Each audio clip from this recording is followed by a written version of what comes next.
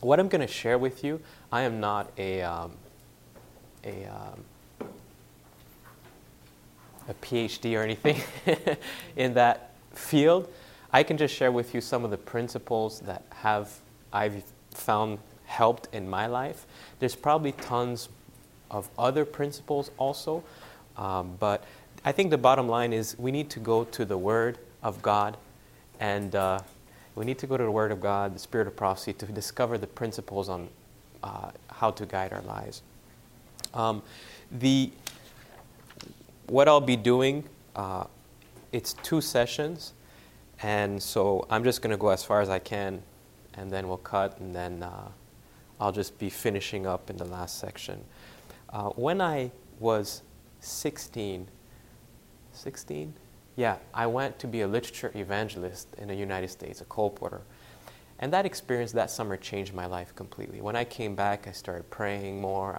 Even though I'm a pastor's child, I started to be like getting more serious about God. Because when I went going out, knocking on doors, selling books, Christian books, health books, I had some amazing testimonies. I remember just so many testimonies. I won't go into them because I don't have time. But I came back home and I was on fire. And I went to a missionary training school and came back even more on fire. And now I'm trying to reach my family, with all this amazing stuff I've discovered about health, about dress, about all kinds of stuff. And I was very shocked to have this resistance. I'm thinking, this is powerful stuff. Look what it has done to my life. And they're saying, well, you're fanatical, you're this and that. And it puts question in your mind, am I fanatical? Am I off the deep end? And it's the same. I've experienced that, I think, with my family, but many individuals experience that with non-Adventists. It's the same kind of contrast, I would say. And I think many times I did not always have the right approach. My concept was, if it says it's in the Word of God, if it's in the Spirit of prophecy, what's your problem? It's straight. And you're just being rebellious, and you're going to be lost. And there may be some truth in when you reject light, you are lost, yes. But I think there's methods to be able to reach individuals that are more tactful, should I say. So we're going to focus on something called friendship evangelism. You've heard the term before. And I want to start with a Bible verse in 1 Corinthians 9. And we're going to base ourselves on that. Just do a little discussion and try to draw out some principles. The first one, 1 Corinthians 9, we're looking at verse 19. This is Paul speaking to the Corinthians, how he could have taken their money because he was a preacher, but he didn't. He worked with his hands because he didn't want to have any reason for them to reject the gospel's sake, saying, we made this guy rich or whatever. 1 Corinthians 9, verse 19, this is Paul says, for though I be free from all men, yet have I made myself what? What's the theme of this conference? Make me a servant. I have made myself servant unto all, that I might gain the more. And unto the Jews I became as a Jew, that I might gain the Jews. To them that are under the law, as under the law, that I might gain them that are under the law. Is it a good thing to be under the law? No. Am I saved if I'm under the law? No. Right? To them that are without the law, as without the law. That's basically a pagan. So under the law is a sinner, someone that knows the law but doesn't do the law. And someone that has no law is like an atheist, right? To them that are without the law, I became as without law, being not without law to God, but under the law to Christ, that I might gain them that are without law. To the weak became I as weak, that I might gain the weak. I am made all things to all men, that I might by all means save some. And this I do for the gospel's sake, that I might be partaker thereof with you. So Paul says here, look, to the Jew, I became a Jew. To the weak, I became weak, as weak. To the guy who's under the law, I became like under the law, like a sinner. And to the one that is without the law, like the atheist, I became like an atheist. And I became, and so I want to discuss a little bit that later. But he says, I did these things. What is the goal? If you read the verses carefully, why would he become a Jew to the Jew? What was his motive or purpose? That he may gain them. That's right, that he may save them. That was the purpose. So here we see that the first principle in reaching the hearts of your loved ones is you must become a servant. I think that's the first principle that, at least in this context, that Paul brings.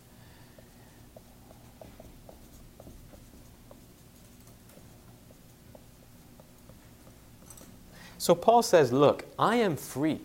I'm a free man. But I choose to be a servant. And then he goes and describes what his definition of being a servant is. And the purpose, he's saying, I am a servant, is so that I can reach these people. So he's saying, you want to reach people? I want to reach people too. But he says, the way that I reach people is that I become a servant. And for him to be a servant is to become all man to all man, meaning to become a Jew to the Jew, those that are weak to the weak, atheist to an atheist, and a sinner as a sinner to a sinner, to reach a sinner.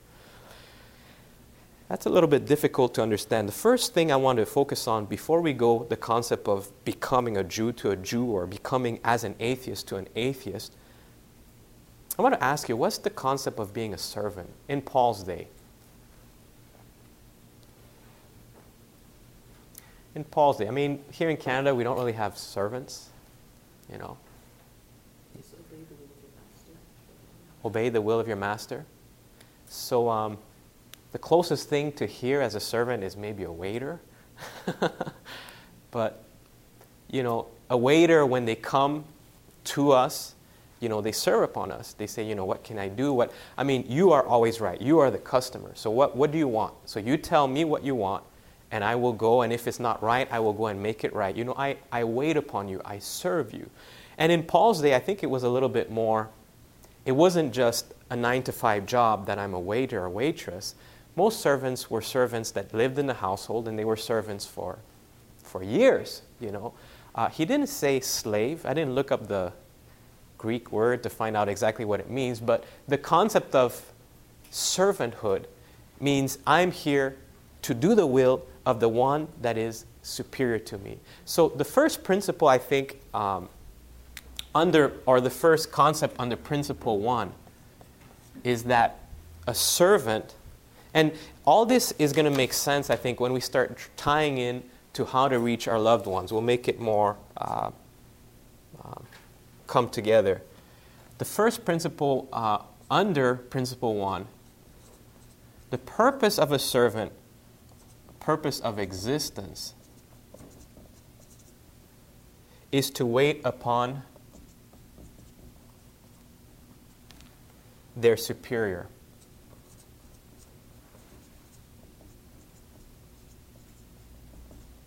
So Paul is trying to reach a drug addict.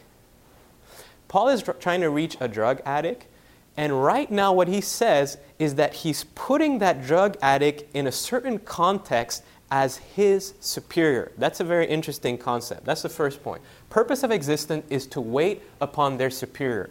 The second point under principle 1 is a servant has very limited rights.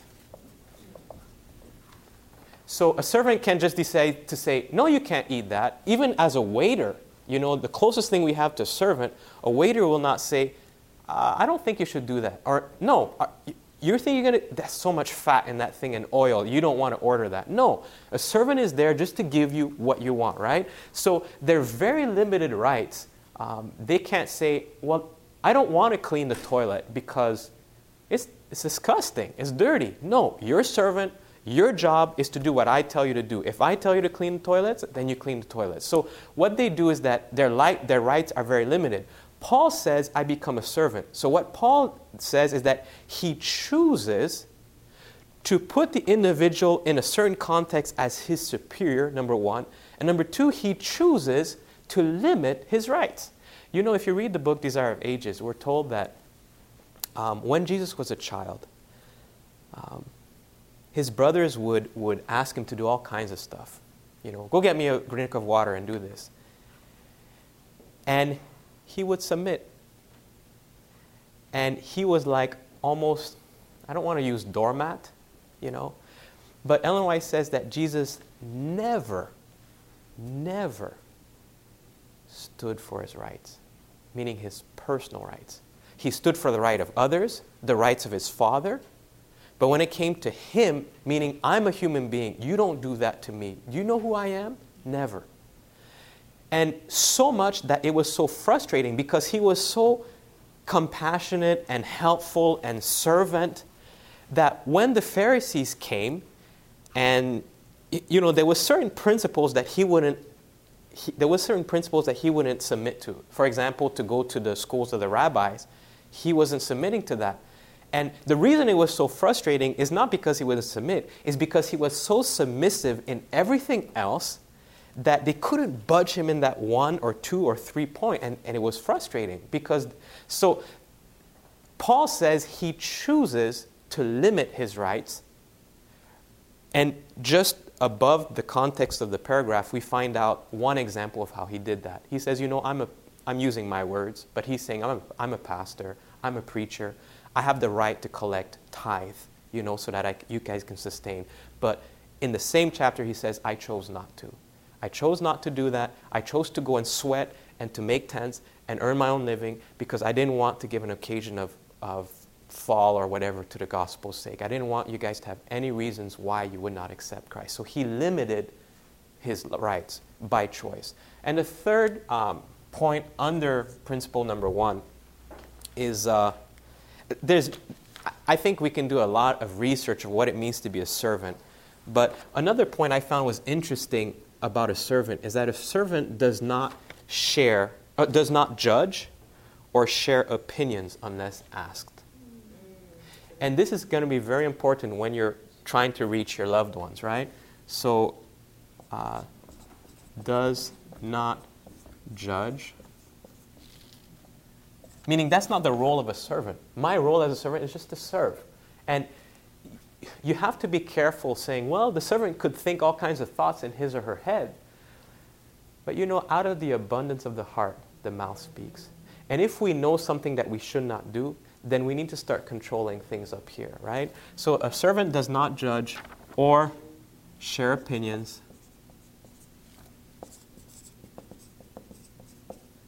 unless asked. And this is what we want to get to. We want to get to the point that individuals will start asking us about certain things to open up doors of opportunity. So the only purpose of existence is to wait upon the superior. When I was younger, I had a dog, a Doberman, a very nice dog.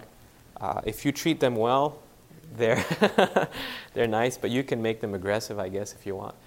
And this dog, I was like 15, 16, and where I lived, like the kitchen area, we had a place, I guess, that should have been a patio doors, but it wasn't. It was just a big window, and it went out to a deck. And the dog was outside, and the dog would just sit there and just look at the window and just sit there, And so when I came back from school, he'd be so excited. And so, sometimes I wouldn't be interested to play with him, so I'd just go in to watch TV, God forbid, but I did.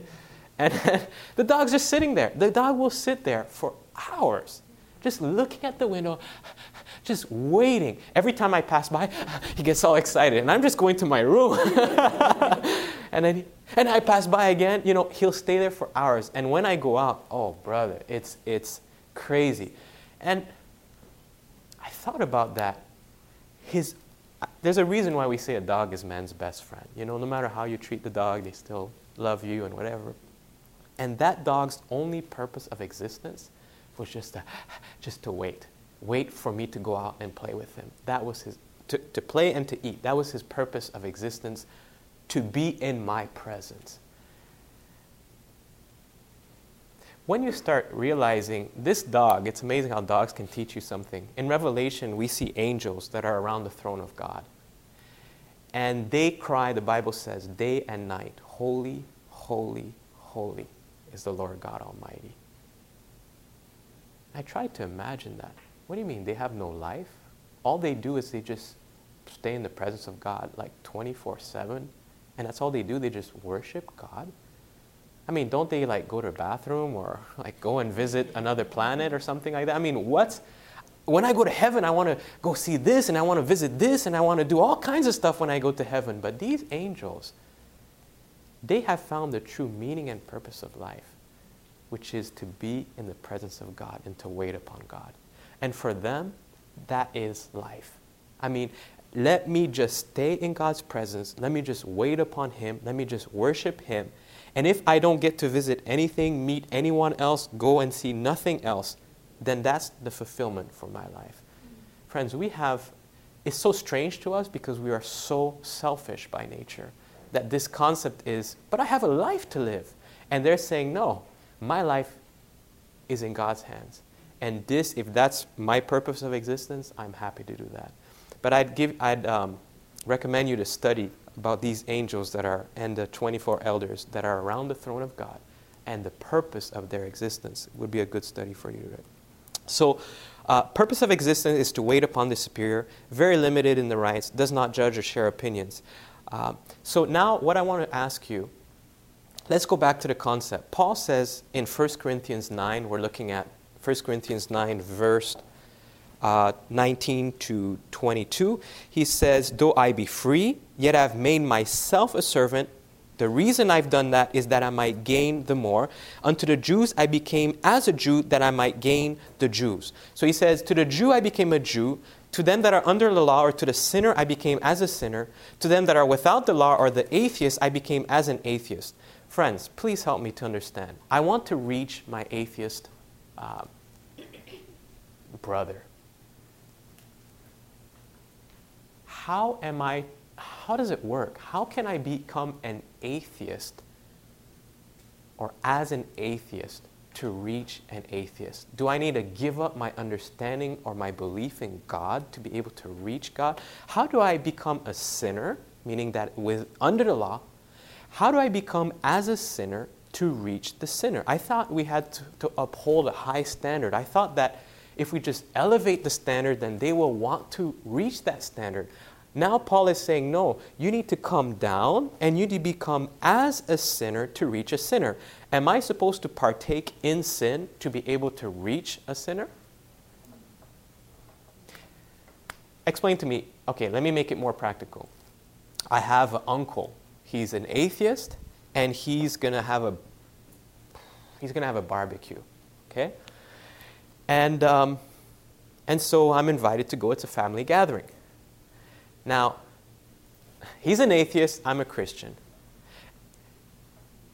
I don't really want to go. You know why I don't want to go? Because a barbecue is about meat and I'm a vegetarian, first of all. So there's going to be nothing for me to eat but chips and salad, number one. Number two, I know what they're going to talk about. They're going to talk about cars, about the latest movie or TV show. It has nothing to do with what I'm interested in. So I should just stay home, right? And just pray for them that they will have a close walk with God and they will find Jesus Christ. Is that what I should do? Is that what we usually do? I mean, I don't want to go because when I go, I feel so uncomfortable. You know, like I don't relate with these people, the music, the meat, whatever. It's just, there's nothing in there for me, for interest for me, right? I mean, they're my family. They're a bunch of weirdos, and I just, I love them, but, you know, and they're always getting in a fight and whatever. So there's not that pull for me to go. The reason I don't want to go is because when I go, I feel really uncomfortable. But the question is, should I go? Yes. Are you sure? Yes. So how do I become an atheist to an atheist in this context? Yeah. And I like the quote in Mr. Kennedy. It says, Christ's method alone will give true success in reaching people. The Savior mingled with men as one who desired to. Let me make it a little bit more realistic. So I go to the barbecue. I'm very nice, very kind. I don't shove religion down anybody's throat. But then they start making fun of me. Is it really? They start making fun of me, and so I'm calm, I'm compassionate, I'm loving, I pray, I ask God for help, and I don't get angry. And you think you're more holy than us, don't you? Just because you don't eat meat, you think you're going to go to like to heaven or whatever, or wherever it is? I mean, is that what you think? And so I don't say anything, and I'm just saying, And guys, this is a scenario, but I'm telling you, in my life I've realized, when your life is surrendered to God, someone whose life is not surrendered to God, sometimes you may not even say a word, but they feel judged sometimes by your lifestyle, by the choices you make. And you're not saying anything. I mean, you didn't open your mind, you didn't say a thing. They just feel like you're judging them, you're more holy than them, whatever reason. I'm saying this when you have determined in your heart that you're going to follow God all the way. You endure it, you're kind, you're compassionate, everything. Conversation does not open up to spiritual things, even though you've prayed about it, you want it to open. Nothing good comes out of it, so you come back home. Next Christmas, you have to go to the Christmas party. You don't want to go, but you're a servant. Your existence is to wait upon people. You limit your rights, whatever. It doesn't matter how I feel. I'm going to go for the gospel's sake. So you go again. And you go, and they make fun of you again. They have nothing for you to eat, even though they know you're vegetarian. They couldn't care less about your religion. Actually, they cuss you out. And you got a few friends. They laugh together and whatever. And you're going back, and it's been 1 year and 2 years or maybe 3 years, and you're wondering, what's the point? I mean, and of course it makes it worse. It's one of the Christmas you lost your temper and you shout out at them. And so that really puts a spin on what sometimes happens normally as sinners. And so after 3 years, you're saying, you know what? The next barbecue comes up, and everybody should go. You haven't had like this personal invitation, but you're kind of expected to be maybe at a Christmas party. And you're thinking, should I go?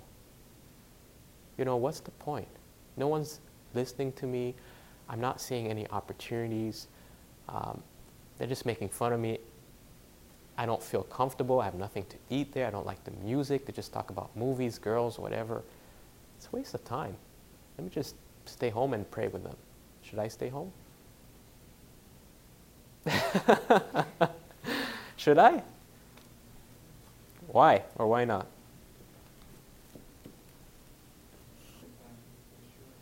For sure, I feel uncomfortable. And God doesn't want me to feel uncomfortable, right? God wants me to be comfortable. He's sending me the comforter to comfort me. Amen? That's way out, right? Does God want me to be uncomfortable? Yes. In this world? Yes.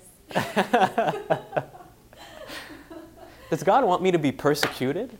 Yes. Not that He wants, but it brings persecution. I don't think that's His ultimate desire. No. But I think He has a bigger picture in mind, right? And if that means that I need to be persecuted, I need to lose my life, my wife needs to die, whatever, He's going to allow it because He has a greater purpose in mind. And He'll sustain me through it, right? So you haven't answered me.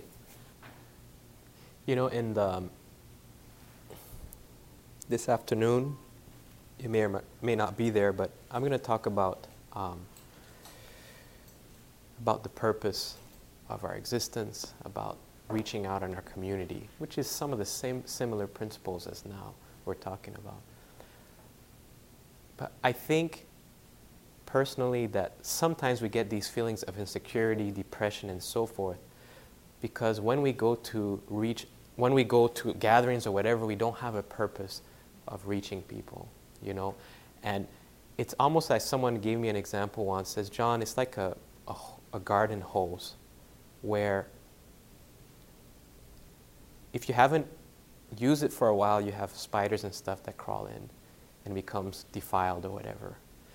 But just turn the water on, and the water gushes out, and there's no way anything can come in. And that's the same thing, like Jesus could go and He could touch a leper because there was life flowing from him out, and he would not be defiled as a result. When I go out there, if I go with a motive of helping people, of saving people, I may go maybe places that you could not go.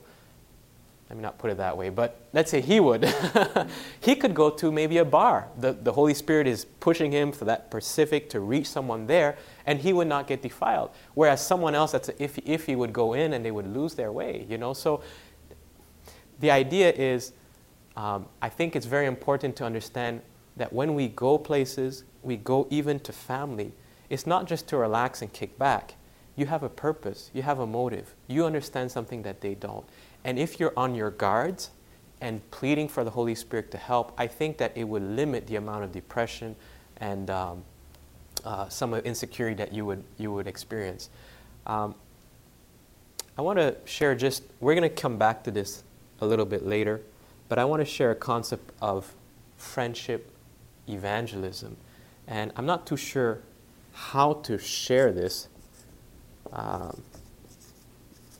But it's a term that we hear a lot these days. And I'm all for friendship evangelism, but I think that there is truly a misconception of what that term means. I think that Satan, what he has done is that he has taken that and he's divided it.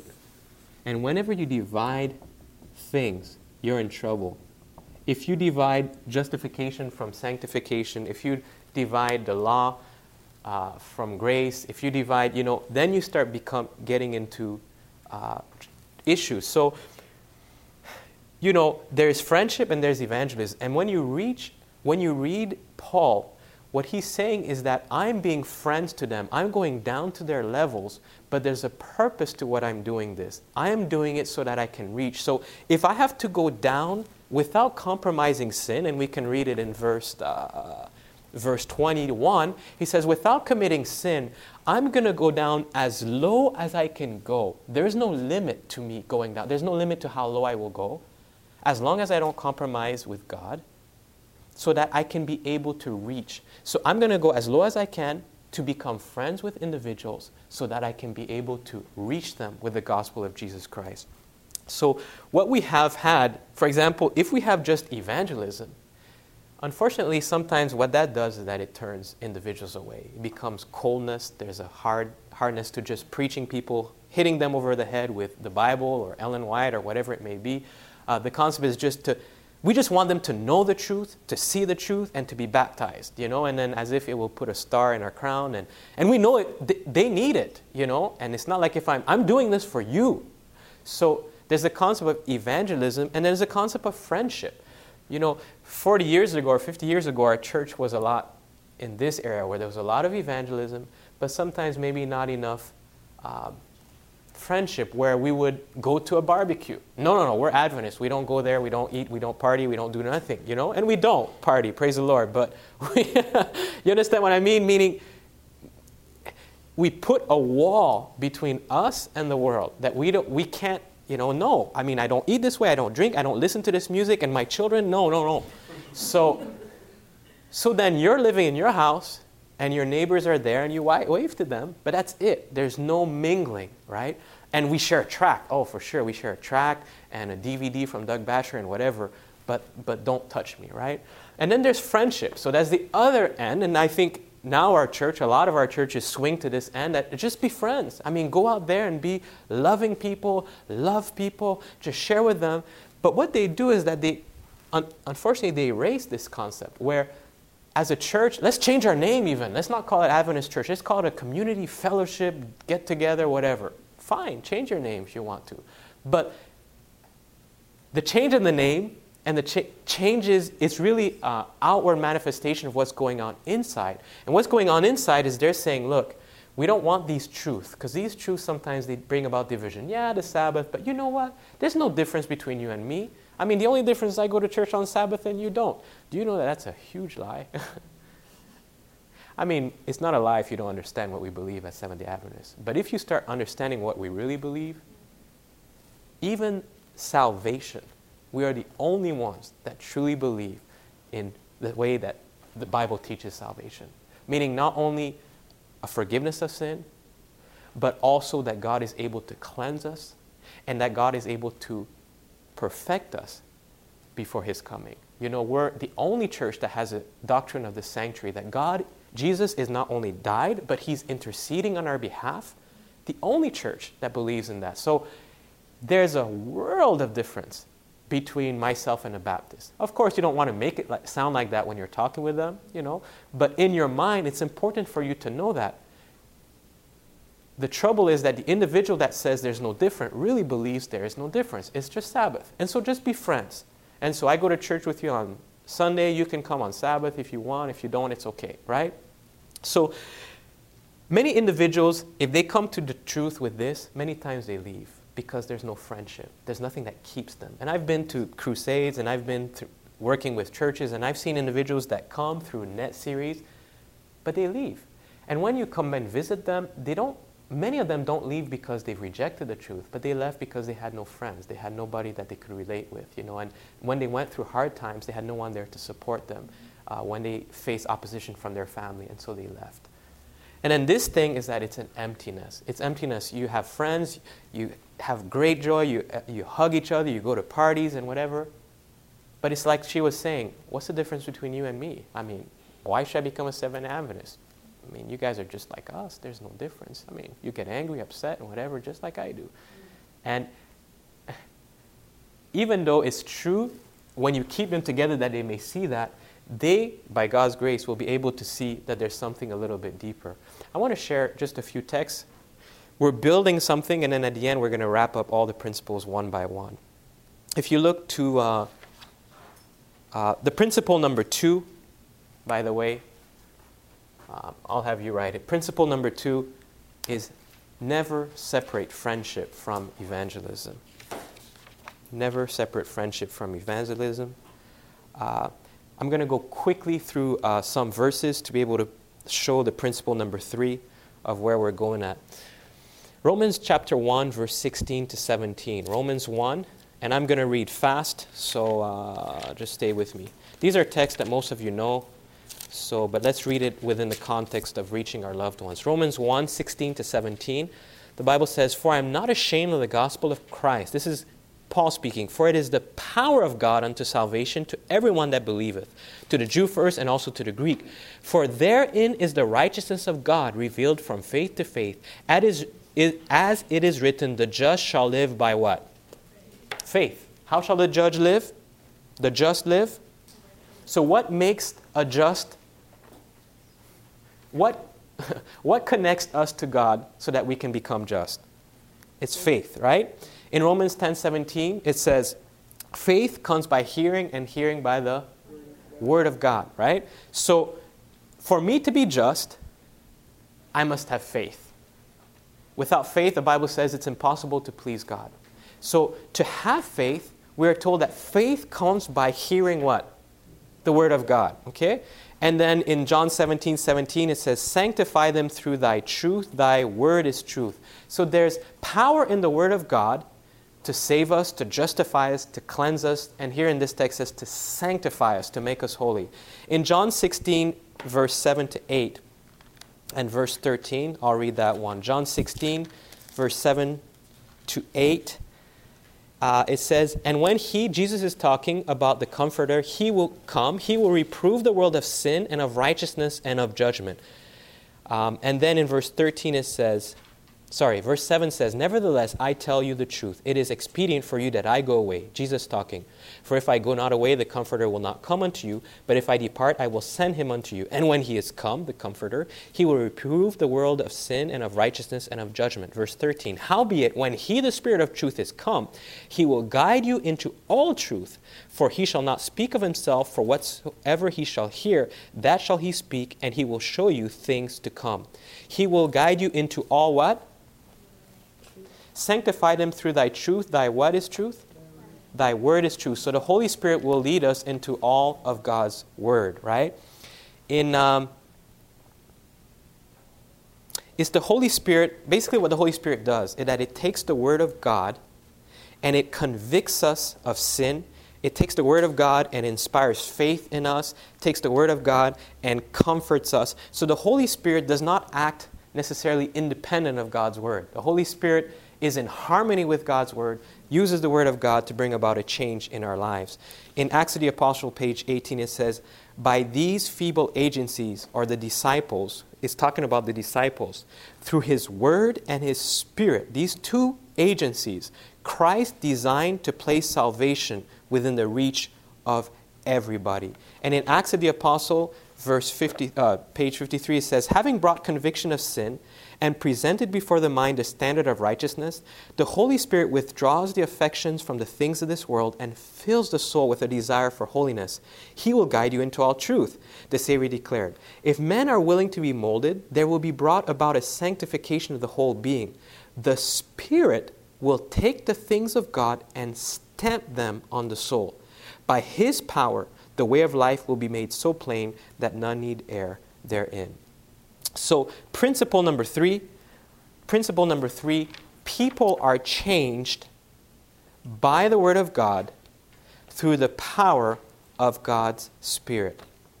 People are changed by the Word of God through the power of God's Spirit. And friends, we're going to make this practical soon here. Some of these principles. People are changed by the Word of God through the power of God's Spirit. We know that, friends, but you know that? We don't really know that. I am not the Holy Spirit. Can you say that with me? I am not the Holy Spirit. Wow. If we can fully understand that, you have gone 50% to reach your loved ones. I am not the Holy Spirit. But it's the Holy Spirit that does. So what I need to do, my responsibility, is to plead, to pray, to cry, to fast for the indwelling of God's Spirit, because it's the Spirit through the Word of God that will reach my loved ones. Are you with me? So I can't just sit down and say, well, I guess I'm not the Holy Spirit, so the Holy Spirit will have to take. No. On the other hand, it's the Holy Spirit, but the Holy Spirit will use you to be able to bring about the Word of God to these individuals. So I need to pray, I need to fast, I need to plead, I need to cry as if my life depends on it, because, their life does depend on it. If you don't do this, many times you are the only person that can reach your loved ones. You're the only person that cares enough to even pray for them. So if you don't do that, many times in the end, they can be lost because you have not taken your role seriously of allowing the Holy Spirit to live in you. In, I think it's in Matthew.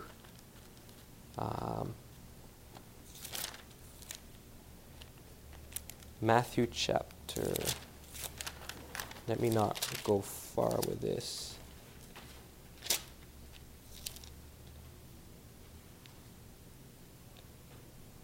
I think it's Matthew 7.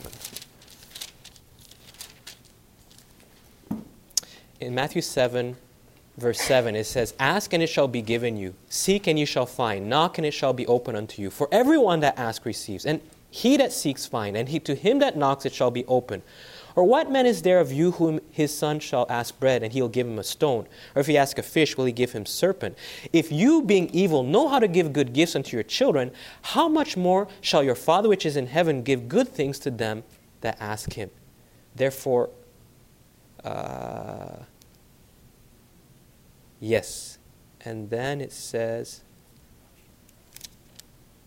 verse 11. Yeah. No, that's not it. I think it's in Luke. In Luke it says, ask and it shall be given, seek and you shall find. This is reiterated.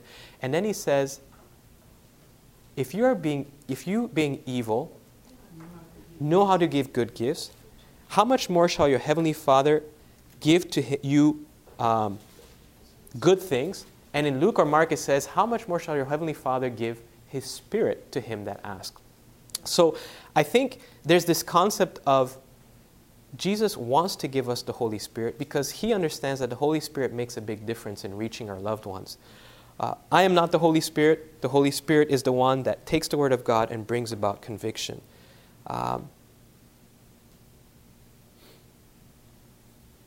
Principle number 4. Friendship is a means to an end. Friendship is a means to an end. So it's only lately I fully realized that. I've always realized, thought I need to be Christ-like, I need to be loving to individuals. But there is a purpose to me being loving. I'm being loving to you, and Satan will tell you, don't be loving to him just to save him, because that has ulterior motives. And that's not right. But if I truly love him, I want him to be saved, right? Doesn't that make sense? So for me to love him, or to be kind to him, or to be a friend to him, there needs to be a motive.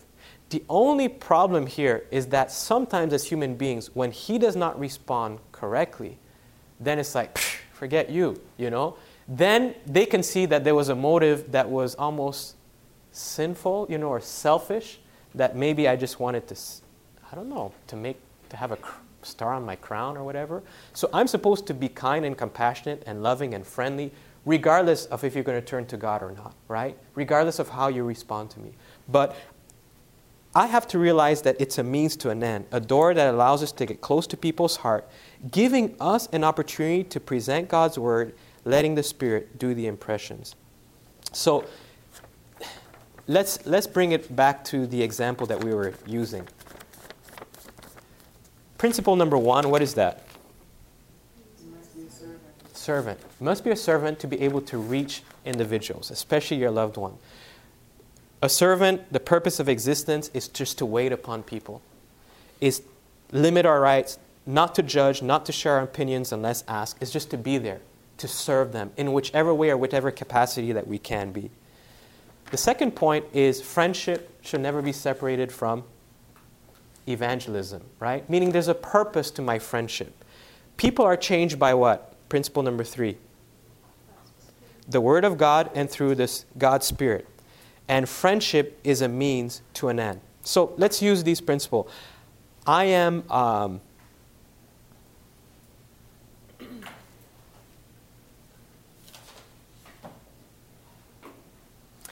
give you an example that we're having.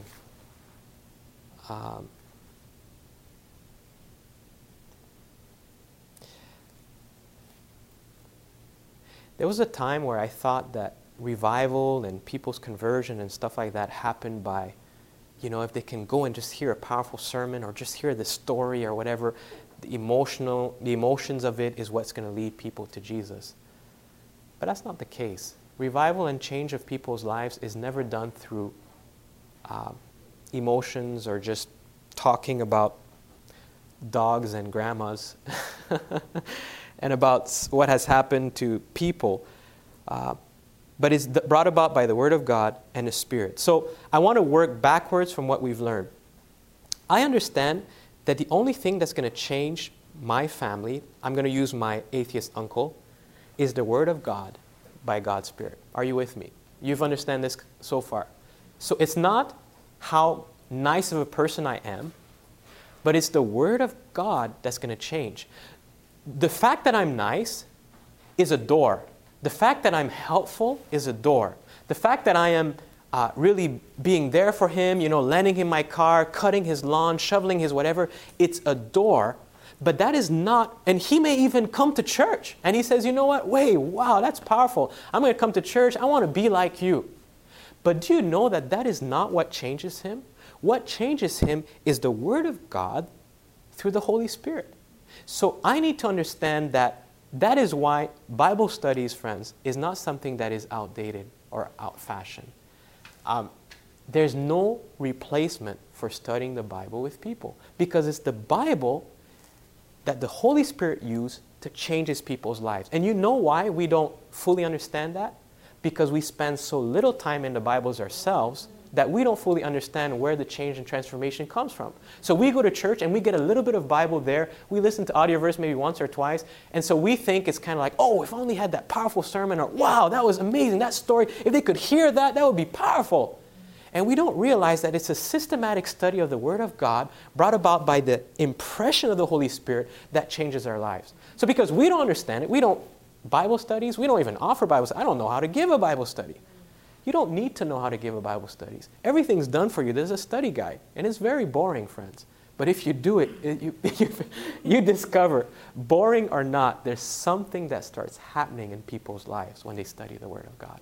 So I could share with you a lot of, maybe next session I'll share, but testimonies of how I've seen the Word of God change lives. So friendship. I am a servant. I'm like a dog. I'm just waiting like at the window. Give me an opportunity to serve you. I put away my rights, my feelings. I don't feel good when I go to the barbecue. I don't feel right to be judged and whatever. But if I have to go for a year or 2 or 3 or 4 or 5, I'm going to do it. Because you know what? I'm going to be there and I'm just going to wait upon you. Give me an opportunity to be friends, to show compassion so that you can give me a chance to be able to share God's word and have the Spirit move upon your heart. That is the purpose of where I want. So sometimes it takes years. But it takes years. But I am not the Holy Spirit. The Holy Spirit is working on my uncle since he was born. And I need to acknowledge that. I am not the Holy Spirit. The Holy Spirit and God has delineated my role. My role is to be a Jew to the Jew, an atheist to an atheist. So I will go to the atheist where they are. I will sit with them. I will drink. I will talk. I won't compromise my standard, but as far or as deep as possible, like the 3 Hebrew boys before the statue, they knew what the statue was all about. But they obeyed, they submitted to a point that they says, no, at this point, I'm sorry, we can't bow down to the statue. Meaning they went down to the lowest depth until the point that it says, we can't. So there's the same concept with friendship. Friendship evangelism is you are a servant. You put away your rights and maybe even you're used a little bit almost. And you allow yourself to be used in a way without compromising your belief in God, so that you can be able to win the affection of the individual. And you keep watching and praying for opportunities, not just so that the person can say, wow, you're a powerful Christian, I want to be like you. No, most of the time it's not that way. Most of the time it's like, in canvassing, what we've realized many times is what people say softly is usually what's the most important. What they mumble is usually what matters the most in their lives. So they're talking to you, so it's not always what they say. But when you start reading between the lines, that's when you start catching things. And they'll say something like, well, not everyone can be like you, or not everyone can believe like you. That's a soft moment, a perfect moment for you to jump in and start working. A time of crisis is an amazing moment. And sometimes that's what will happen, is that God will have you work with people for a year or 2 or 3. If you have a consistent lifestyle, God will bring about a crisis in people's lives. And the first person that they're going to think of is not their partying friends. They're going to think of you. Another point is that sometimes God will bring a crisis in your life. And the way that you react will convince them that you're different than everybody else. Because when the money's rolling and everything's fine and health is good, atheists, everybody are on the same plane. We're all good and nice, and I give more money to charity than you do. So what's the problem? But when you have cancer, or when your mom has cancer, and you're still faithful, smiling, and it's like, there's something different about that. And that's happened to me in my life. And people start asking questions. And that's the point where you can be able to allow God to shine. Just to be able to say, come to church with me? No. You know that it's the Word of God through the Holy Spirit. So what you need to do is have a plan and say, hey, why don't we study together? And I'll share with you what power, where I get the strength to be able to be like that. So don't be afraid to ask people to study the Word of God. You'd be surprised how many people will submit to that idea. Okay? Sorry. Just a short question. Yeah. Let's say you're working in a secular job and you're going for lunch, and this person, your coworker, asks you, can you buy me a pork souvlaki as you go to your lunch? Can you bring it to me? Would you buy it? I'm going to answer that question. I'm going to answer that question in the next session.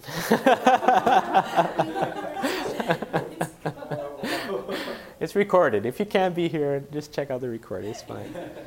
But remind me, I'm going to answer the port question, or they want you to get a drink of alcohol or whatever.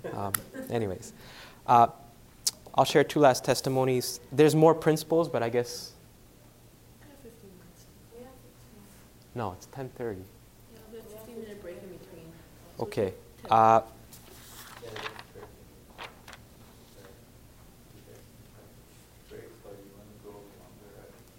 Let me break. If you guys can't make it, it's recorded. Don't worry. It's all good. Yeah, that's all the schedule. This is my boss. I need to submit to him. I need to practice being a servant. Let's pray. Our Father in heaven, there are so many individuals that you have put within the sphere of our influence that don't know you. And we ourselves, Father, sometimes struggle even with a knowledge of you. But Father, the principles are clear. Teach us to be able to know the way your Spirit works. Submit to these principles, Father, for we want our loved ones to be in heaven. We don't want, O Lord, to spend eternity without anyone that is dear to our heart, regardless of how much pain sometimes they have brought to us. Teach us, Father, to be patient, to be servant, to know how far to go in giving up our rights, to becoming like them that we may reach them. Thank you, Father, for sending your Son, to humbling yourself even unto death for us. May this be a lesson to us as we humble ourselves, making ourselves servant to reach others. In Jesus' name, amen. This media was brought to you by Audioverse, a website dedicated to spreading God's Word through free sermon audio and much more. If you would like to know more about Audioverse, or if you would like to listen to more sermons, please visit www.audioverse.org.